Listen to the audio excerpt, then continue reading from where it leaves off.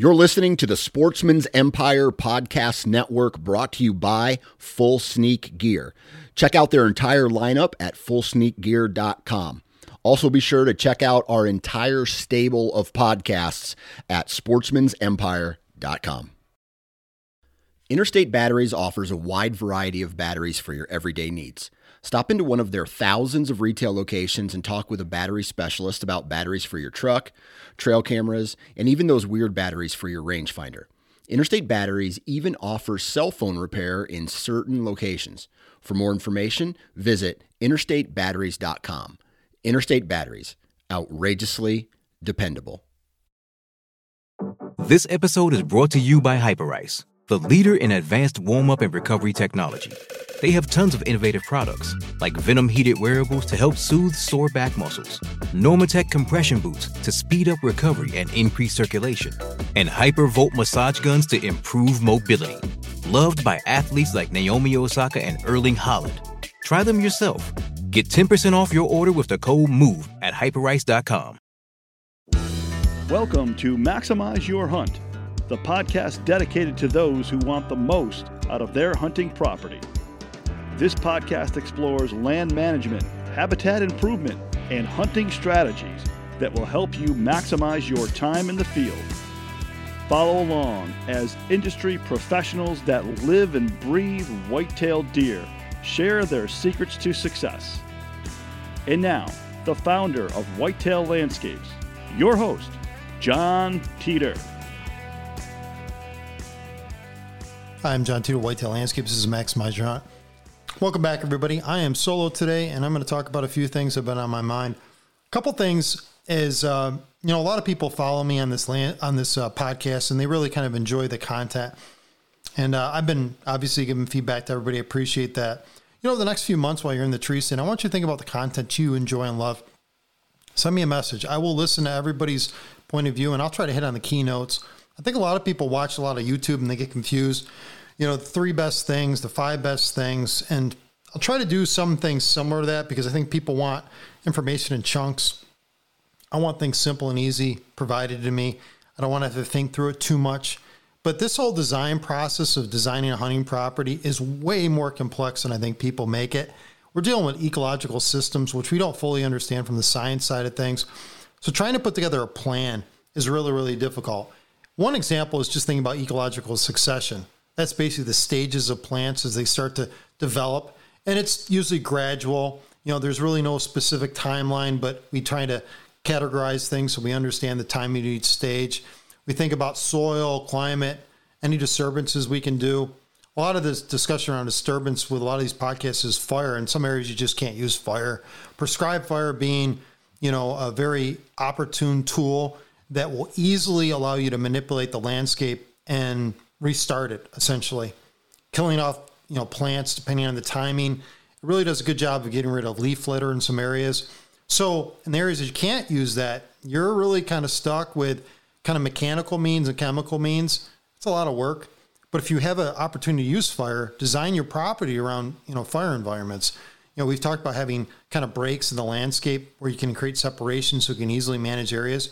One mistake people do is the interval of fire. They use fire too frequently and too hot. So slow, steady burns are really important. And things that are sustainable have to happen in increments. And so being very intense about, changing the landscape is not a great thing.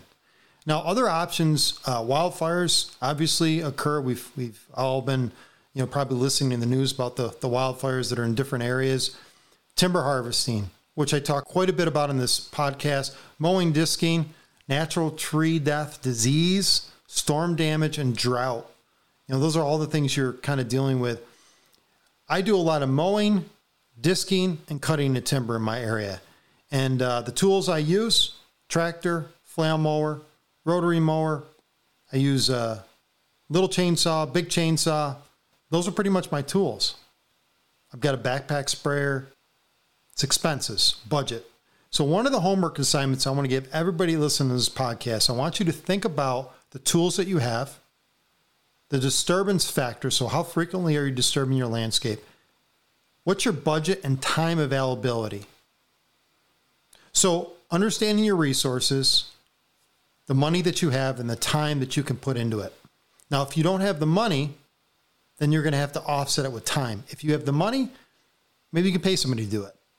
And so that's the concept of coming up with kind of a resourceful ideology about your property, just thinking what you can do. Let's talk back about the ecological succession. So this is like kind of the progression of plants. So in the first years after disturbance, roughly 1 through 3, you get a lot of these annual grasses and forbs. Now, it depends on the area. So if you're cutting a woody area, you're going to get, a lot of woody material coming back there, depending on the time of year that you cut it.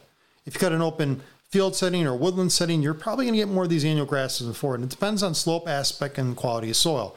But in these open areas, a lot of times or on the edges, you're going to get kind of, the important ones. Ragweed, partridge pea, horseweed, fleabane, black-eyed Susan, pokeweed, witchgrass, morning glories, beggar's lice, native warm season grasses. In year 2 to 5, everything starts to develop a little bit further. You start getting goldenrod, blackberry, more pokeweed, hopefully, sumac, big stem, little blue stem, Indian grass, right? You get all sorts of different plants. And then we start to get those next several stages. In the south, you get pine, sweet gum, poplar, cherries. In the north, who knows? A lot of maple in my area, so it's a lot of hard maple. And then once you get those climatic communities, those kind of mature communities, you get poplars, oak, hickories, beech trees, maples. Depends where you are, but you see these ecological successions. And the one thing you can do is you can cut each species down and figure out its age. If you're trying to figure out the status of the community that you're working with, you got to cut the tree down to figure out its exact age. And apply that to a situation where the tree is of poor quality and poor form. There's no economic value. And assume that the trees adjacent to that may have some similar status. They may have a similar age. Think about the age of that tree, its economic value, its wildlife value. And we'll talk a little bit about that today. So I want to get into the design process, and I want to just let everyone know this is, again, way more complicated than you see on YouTube. I think a lot of times there's a lot of dynamic interaction of elements and plants and humans and these disturbances and talking a little about how to organize this thing. There's some pretty basic ecological principles that we want to focus on, and a lot of times it's basing the care in your hands. You have the opportunity to study your environment, observe. So take the time to observe. Do your homework. What is my vegetation types? What do I like? Based on the vegetation types, what do I want to change? And why do I want to change it? Understanding its ecological value and function. It's really, really important. Incrementally taking steps to change your property is a way better move than just coming in and slashing and dashing. Just taking big changes. Everything's affected by the soil and your ability to manage the soil well. And we're going to create these little niche communities that will attract deer, these microclimates. Microclimates are really, really important. One thing that we need to explore is these micro, macro climates. They're all affected by your rain, the prevailing winds, frost dates, snow, weather conditions, right? If you have extreme drought, the sunlight, those are all the things that affect those communities. And the soil, the value of the soil, the fertility of the soil, that will also take a hit or it will benefit you. So knowing your quality of soil, and I talked enough about soils throughout this past year where if you hadn't listened to those podcasts, please go back. We talk about soil friability, how to evaluate soil, very simple methodologies. It's very, very simple. You can physically see soil and establish a baseline of the soil quality. Understanding the hydrology of the soil is really, really important. These are things you can all do research on and figure out, okay, will my soil infiltrate or will it run off? Right? Will all water seep through it or is it going to run off in the landscape? And that'll integrate a practice. Maybe we integrate swales in the landscape to do more water catchment. One of the things I keep talking about is the importance of catching water in the landscape. Taking advantage of water's natural movement on the landscape and dispersing it or making sure it stays and it slowly infiltrates across the property is really, really important. It creates a whole host of opportunities. One thing, just a very easy strategy to do. Those that you have that deal with non-native plants in bush form, bush honeysuckle would be a good example. You could kill that tree. You could cut it down so that usually it's in shrub form, sometimes a tree form, short tree form, and you can bring it over to an area and create a line on a slope. And depending on the grade of that slope, you may do intervals of 20 yards or 30 yards. Create kind of a contour-shaped key line and place those particular shrubs in that area, what you're going to find is it's going to slow the water in the landscape. It's going to collect water and nutrients in those particular areas. And you're going to be amazed at the plant life that grows in that particular area, assuming there's adequate sunlight. So it creates this little microclimate, and the microclimate likely will create food value and create high activity to plants. And animals. Animals want to be attractive areas of high moisture. It's very, very critical to manage moisture. I cannot stress that enough on your landscape. It's one of the most largest things that are overlooked by clients that I deal with. Clients ask me all the time, like, well, what should I start with? And one of the homework assignments is just understanding not only the abiotic conditions, soil type, minerals, etc., but take a look at how deer utilize the landscape. And think about, if you were designing your property, how would you change that? And how would you attract them to an area? What would you actually do? And food plots, which are a small percentage of the equation, are valued highly, but you're not going to put a food plot on a slope. If you terrace a slope and you have this nice terrace system, it's not likely wide enough to put a food plot on, right? But maybe you want to terrace the slope because it's so steep that the deer have no place to live. And you want to slow down water as it travels down that slope. And it's too steep to put in these catchment swells. So as you terrace it, you create these flat spots, and depending how you create them on the landscape, you can come across with a dozer, and now you're utilizing very steep ground to create these catchment zones for water, as well as put an area to place deer because it's flat ground. Very simple concept that's utilizing more space for ecological function and for deer usage. One of the things that I want to make sure that I hit on is, we always focus on building diversity on our landscapes. And diversity is really, really critical to thinking about, what do these trees and species do? One of the things I think we all get kind of mixed up in is thinking about, what does a tree species do? When my client and I sit down, we talk about its ecological function, and you're like, well, we're here to build a deer hunting property.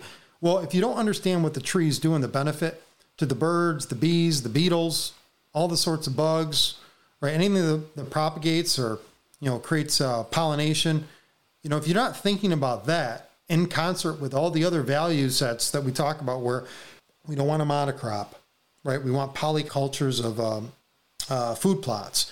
You're thinking of this diversity set across the landscape. You got to understand what things are doing.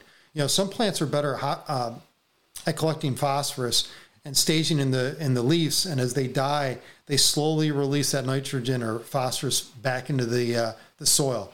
You're thinking about what's the cycling of the nutrients and the benefit. So there's this, we'll say cycling, and the cycling is really, really, really critical. I'm going to break in to talk a little bit about a sub-community, a plant community that I was on a property recently. I was in a bottomland area, and in that bottomland area, there was hackberry, American elm, and green ash. Those three tree species were extremely prevalent. I am a huge fan of American elm. Love American elm, one of my favorite trees, and it's a great tree for many different reasons. I remember my grandfather years ago burning that tree for firewood, and I know that they used it because of its fibrous material for weaving baskets. It obviously hinge cuts well for those that love to hinge cut trees. It typically resides in wetter areas, and it's really good for kind of these floodplain areas when you have a lot of wet ground. It does a good job because it's got this very shallow fibrous root system that expands out in the landscapes, and it does a nice job of limiting soil from kind of eroding in the landscape. It does a nice job of that. It also, really is used a lot of times, at least I remember it being used for wood products because it's very pliable. Like I said earlier, my grandfather used it for fuel. It's wood. It does a great job at windbreaks around waterways. I've seen it used in field settings. It's used in reclaiming areas. Like I said earlier, erosion control, great overhead canopy areas, great nesting sites. It can also be a cavity tree depending on the size of it. So you think about, the seeds that it produces, the flower bud that drops off, mice, squirrels, rough grouse, big interest in those particular trees. And like I said earlier, it's one of those trees that I think we don't pay enough attention to because we had the Dutch elm disease, and that really killed off a lot of those tree species. Now, also in that community that I didn't mention was red mulberry trees. Red mulberry trees are, really, really kind of a cool tree. years ago, a neighbor had planted a red mulberry tree, and I wasn't really sure, how well it would do. I also wasn't sure. I'm in zone 5, which is the edge of its preference areas. A lot of times you'll see it in zone 6s and 7. I wanted to see what the fruit value was. And what I found was the deer love to eat the twigs off those trees. It's an edible tree for the deer, but also the fruit value is incredible. And, after it starts bearing, fruit, you're going to get a whole bunch of interested birds, and I saw ducks eating it. I mean, just incredibly interesting to look at a particular tree and see it affects so many different animals. And in the case, I saw a lot of bluebirds, and I have bluebirds in my area that like those particular fruits. Let's see, I'm trying to think. I saw woodpeckers. I know that squirrels would likely eat if they're on the edge of a water area. And it's also a tree that likes to be consumed by beavers. It's an easy tree for them to gnaw on. So, just recognize it has multiple attributes and values across the landscape. And this is one of the concepts I do. What is this tree's ecological function, and how does it benefit our landscape? And understanding other trees that would be compatible with it, and understanding if those trees would benefit from its relationship. So a lot of times when you attract, insects because of the fruiting, it's nice to have other fruiting trees around that. Crabapple trees, elderberry, right? Pear trees, gooseberry, plums, chokecherry, chokeberries, whatever you want to call them. There's all those different species that are really, really attracted. And as a result, you get this, we'll call it polyculture, and you're creating this plant relationship, and it's a plant guild. And again, it creates this high value location, which becomes a focal point on the landscape. So what I'm trying to lead you into is these design concepts aren't just bedding area, travel corridor, or food plot. We're getting down to the tree level, and we're looking at that tree's benefit on the landscape. And it's much, much, much, much more involved than you had any idea. Now, when we start to scale it up, you start to get overwhelmed. And here's the trick for trees. Once you have diversity on the landscape, you build this thing called capital. Think about it as money in the bank. And in order to create capital, you have to have reserves, okay? This is just like investing. And what you end up doing is you build this ecological function of a lot of different tree species, and what they do is they replenish themselves. So I was on a property not too long ago, and it was about, a few hundred acres, and they had a section where they did maple syrup. And they said, wow, we've got this maple syrup area. We'd like it better for deer hunting. And a new concept that I came up with, silvopasture. Not a new concept for me, but a new concept for the client. And I introduced the idea of having portions of the areas tubed off where they could, easily get the sap, harvest the sap. And they had created this monocrop of sugar maple. And I said, this is a bad idea. Like, if you guys ever have some type of disease that affects sugar maple and you don't have diversity, and these trees are all harvesting kind of the same mineral base, you're not kind of replenishing the landscape with a diverse set of, dying living plants and plants that consume different minerals. There's all these fungal networks that aren't as created as seamlessly. You need to start going into these areas and either create rows or patchwork of clear cuts. I said, okay. And I said, you can fence some of those off, or you can make them available to other species. And I said, have you ever considered integrating, hogs in there? They're like, well, no. Well, I said a small group of, hogs can go in there and they can root up some of these areas and create disturbance in small quantities. We're talking 3-4 pigs that go in these areas. And, you fence and pasture them off, and eventually, you can eat the hog. You're creating disturbance on the landscape. You're introducing patchwork openings, and you're still benefiting yourself by getting the maple syrup production. So we took a 50-acre area and we changed the principles and functionality behind it because I introduced some new concepts. Now, that may not apply to you, but the ideal is it's a little bit more complex than just saying, okay, there's a bedding area, a transition corridor, and a food plot. And if you're dealing with consultants or ideology just surrounding that, and it's that basic, you're not going to get to the next level. And if you want to get to level 200, 300, 400, 500, we're going to have to understand a little bit more about the ecological functionality of our landscape. and how plants capture energy, store energy, and how they recycle energy. And if we build richer soils, because we have a lot of diversity, we can grow more food in a smaller space. And so if we want to integrate trees into a woodland area, and that would be an area with less trees, more sunlight to the ground, not a forest setting, we can integrate diversity into that landscape. So cycling nutrients in our bodies and in the trees is like the same thing. If we have well-fed trees or well-fed bodies, we're going to have a lot of highly complex communities, fungal networks, a lot of diversity, bigger trees that don't survive die, right? The ones that are of poor form, poor quality, they go. The ones that have genetic variation that doesn't benefit them, they don't survive. They don't stand or withstand the microclimates or macroclimates that you create in your landscape, creating these open areas, closed areas, this patchwork of cuts.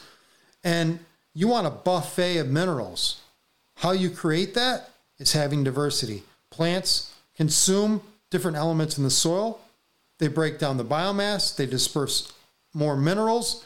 They apply it back into the soil. It's this constant cycle of uptake, intake, uptake, intake. And what you got to understand is the cycle of nutrients is really, really important.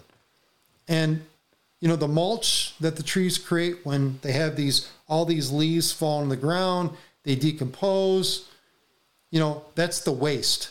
But the waste isn't really waste. What it is just composting material that benefits the tree. And if you don't have a diverse set of leaves hitting the ground, creating different mineral elements as they decompose, attracting, this disturbing squirrel who basically mixes up the ground, adds maybe a nut, right? They're adding diversity on your landscape. So having diverse, we'll say plants and animals creates diversity, and it continues that diversity. It's sustainable. It's the sustainable, permanent environment. And your job is to go and manage small elements of disturbance in the equation and creating more food elements as a result of that. It's really interesting when you come to think about it, because when we're getting right down to it, deer like certain things at certain times. One of the biggest mistakes I see in client properties, they go clear cut an area. They say, okay, we're going to even age management. We're going to kill everything in here, and we're going to bring it down to scratch. And let's say these areas are 2, 3, 4, 5 acres. And like, well, I'm doing a good thing. I'm sequestering carbon because I've got a lot of these young growing plants that are, ingesting and producing and all those things that go with carbon sequestration. But you're giving yourself within that 2 or 3 acres a limited opportunity to have an uneven stage of management, because everything's going to grow up the same rate. If you left clumps of trees that were diverse in pockets and adjacent to those areas you did clear cuts, you would be better off in the long term. Oh, wait, one more concept. Maybe you're doing a different style where you're having some areas that are open, meaning a clear cut, closed, meaning canopy, or intermediate. That would be select cutting or group cutting within an area. This is a fundamental secret to how I design hunting properties. If any of you consultants are listening to this, and I know a lot of consultants listen to this podcast, that is my secret to success right there. Any client, any potential client, it's much deeper than I just explained it, but that concept right there is the game changer. We can talk about walls of cover and limiting deer interest, utilizing slash, planting apple trees, crab apple trees, pear trees, whatever you want to do. What I just introduced right there, that is my largest secret to how I design hunting properties. That concept seems so basic, but it's so fundamental. So when you're cutting the bedding area, apply that concept. If you don't understand the concept, then you hire a consultant to explain it to you, to give you more information, and to manage it for your particular landscape, because those can only go in certain locations. Creating those diverse ecosystems is really, really, really, really important.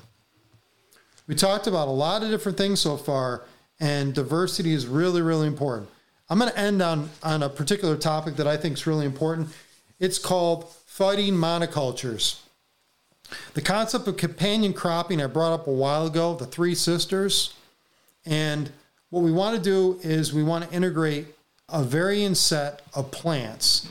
And if you do a varying set of plants, you're going to find that you're dealing with less disease plants are working in synergistic environments, and that diversity limits failure. So, as an example, if you just plant a 100% soybean crop or 100% corn crop and you have a crop failure, it's 100% loss. If you hedge your bet and you have, let's say, oats, peas, a radish, a brassica, you have different plant species that you're integrating into an area, you're creating this ponderosa environment. If one fails, the other one might do well. You're hedging your bets. And so when you're planting trees in your landscape and you're creating windbreaks or water catchment systems, or you're creating limiting soil erosion, you're creating diversity in those functions, you're going to benefit. One of the functions that I like to create is I like to create a lot of margins on my landscape, basically areas of two ecotypes where they meet. And I like to open up those areas. And in those, I like to have a lot of diversity. So I want an area that I can manage. Usually there's a visual limitation that comes with it. I'm managing the plant species in those areas, and I'm cutting things down. I'm keeping certain tree species that are like good form. I'm thinking about its ecological function. It's kind of involved, right? And then what I'm doing is I'm trying to see the soil variation, the sun variation, these little microclimates that I create. And what I find in the areas that I cut that are like that, huge value to the deer, huge attractivity levels. The deer go nuts for those things. And again, it's very purposeful and it's very intentional. And I'm thinking about the certain plant species that I'm going to keep. So one of the things I'm going to end on is when we're building these environments, a lot of times we're focused on one thing: energy, sunlight energy, plant succession, the circulation of carbon, nitrogen, water, and oxygen within a plant, thinking about these integrations and designing for this, what I call a niche. Thinking about site-specific plants that require less maintenance, less energy. They work in synergy, and there's a concept called plant guilds. I introduced some of that concept. I introduced a little bit before where I talked about nitrogen accumulating plants or nitrogen fixing plants, plants that accumulate minerals, deep tap-rooted plants when it's comfrey. So if I'm building like an apple orchard or crab apple orchard, I'm going to do less trees so I can manage those trees. Right, I'm not going to do 50 trees. I'll probably do 10 trees in an orchard. I want them spaced well enough where I can have some, I'll have alleyways of clover. I'll introduce a non-native plant, comfrey, Russian comfrey. And those are chop and drop, where I'll have a deep tap-rooted plant that pulls up minerals. Adjacent, I'll have daffodils. I'll have a different variation, black currants. I'll have a whole host of different plant species, even some vining species. And what I'll do is I'll create these ecosystems that are sustainable. One accumulates minerals, one fixes nitrogen, one creates a fruiting opportunity, and attracts a lot of animals, particularly deer and small mammals, to those areas. Again, a small mammal is going to get in there, it's going to dig up an area, it's going to add a nut, it's going to plant something, it's going to create disturbance. And so these natural cycles are sustainable. And, the design process is way more complex than we make it. I'm trying to make this seem less complex, but this is just the tip of the spear, so to speak. And we've got to recognize that if we're going to build something that functions well, you need to understand the benefit. If it's animal forage, carbon sequestration, as for flooding management, like erosion control, insect attractant, nitrogen fixer, scavenger, nitrogen scavenger. If we're using it for our own personal food benefit, right? Maybe it provides more carbohydrates to the animals or ourselves. It's got a lot of vitamins, minerals. Maybe we're creating baskets like the elm. You can use some of the fibrous material to create baskets. Some of these have natural insect repellents, or it creates aromas that attract or detract. A lot of times we're thinking about the benefit on the landscape, and in these plant communities, that's really going to be the trick to your success. And really, in my area, I deal with a lot of, temperate deciduous forests. Those are my areas that I'm dealing with. I'm dealing with a lot of maple and beech trees and hickory trees, and some areas that are a little bit drier, oak trees. And then the understory species and what I call sub-thickets, where you get some trees of, certain height, of density. mulberry would be a good example where you can coppice those and they kind of sprout. Bass would another example. You get some of these trees that you can create these kind of sub-thickets, and you've got these great communities that are so ecologically diverse. The value and the cover component, the food component, it's just a game changer on the landscape. And I am not a naturalist 100%. Because I do believe, and I'll probably introduce some plants that I think are really good on the landscape. And, one of those things I just heard recently on a podcast, and I'll be careful not to get too deep in this, is somebody was talking a little bit about miscanthus grass. And, it's like it should never been introduced. It's a horrible plant. What is everybody thinking? Other than taking the rhizome and distributing it all over the world, my experience so far is it doesn't get out of control. It doesn't have a tendency to repopulate. I've not seen that it propagates itself. So it's not fertile, it looks like. And really, it creates great concealment cover. Its structure and purpose is really well in ice conditions, windy conditions, snow conditions. It rebounds a lot better than switchgrass. It really is a great particular plant that I think that people are so negative about it. It was modified, no different from your corn, to have a particular purpose.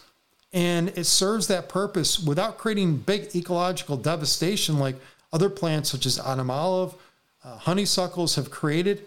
And to degrade a plant like that because you want to instill this fear that non-native plants, and recognize this, non-native plants have become naturalized for eons. Plants have traveled all over the place from the bird species. What we think is naturalized from 200 years ago is not necessarily a naturalized community. That just happened to be the community that was 200 years ago. Now, obviously economics and obviously spread from, transportation, et cetera, has added, and we, of course, have made some poor decisions by introducing different plant species, and that has changed the ecological communities to the devastation point of, losing and, some animals going extinct. But regardless, some of these plants that we just degrade, because I think there's somebody has a chip on their shoulder or has an opinion that it's a bad idea. You've really got to look at its ecological function and recognize, does it really do that much harm? It takes up a footprint. And could that footprint be used for another plant? I'm sure it could. Does it function exactly the same as that particular plant? Take like I said earlier, a native warm season grass and see how it survives in ice. See the cover value that it provides during snow loads. It doesn't.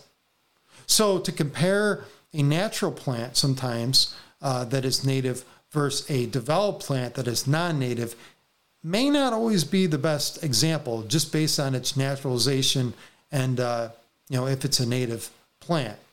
Some native plants, in my opinion, are so noxious. Grapevine is a great example. That is a plant that I think we have a tendency to promote, and it promotes itself. It produces a lot of fruit, a lot of value, but it's overtaking. So that noxious activity, same thing with switchgrass.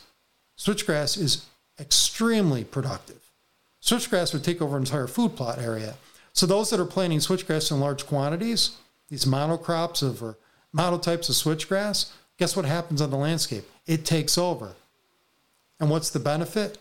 It eliminates interest because it's not ecologically diverse. It does not provide an ecologically diverse set of criteria to attract animals to it.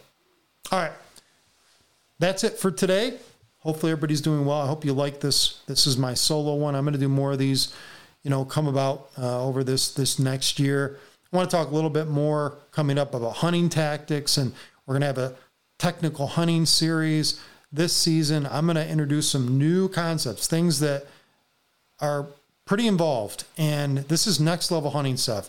This isn't level 300 or 400. This is level 500, 600. This will be top-notch stuff from me and other guests that, you're not likely to hear on some other podcast. So I appreciate you all following along. Again, these designs are way more complicated. It's not just bedding, travel corridors, and food plots. It's a lot more ecologically diverse. It's thinking about ecological functionality. All right. This is, I think, level 200. We're going to get to 300 and 400 here in this design process. I appreciate releasing some of these secrets. Hopefully that helps the folks that are consulting and those that are designing your hunting properties. I'm John Teeter of Whitetail Landscapes. Maximize your hunt. Thanks. Maximize Your Hunt is a production of Whitetail Landscapes. For more information on how John Teeter and his team of experts can help you maximize your hunt, check out whitetaillandscapes.com.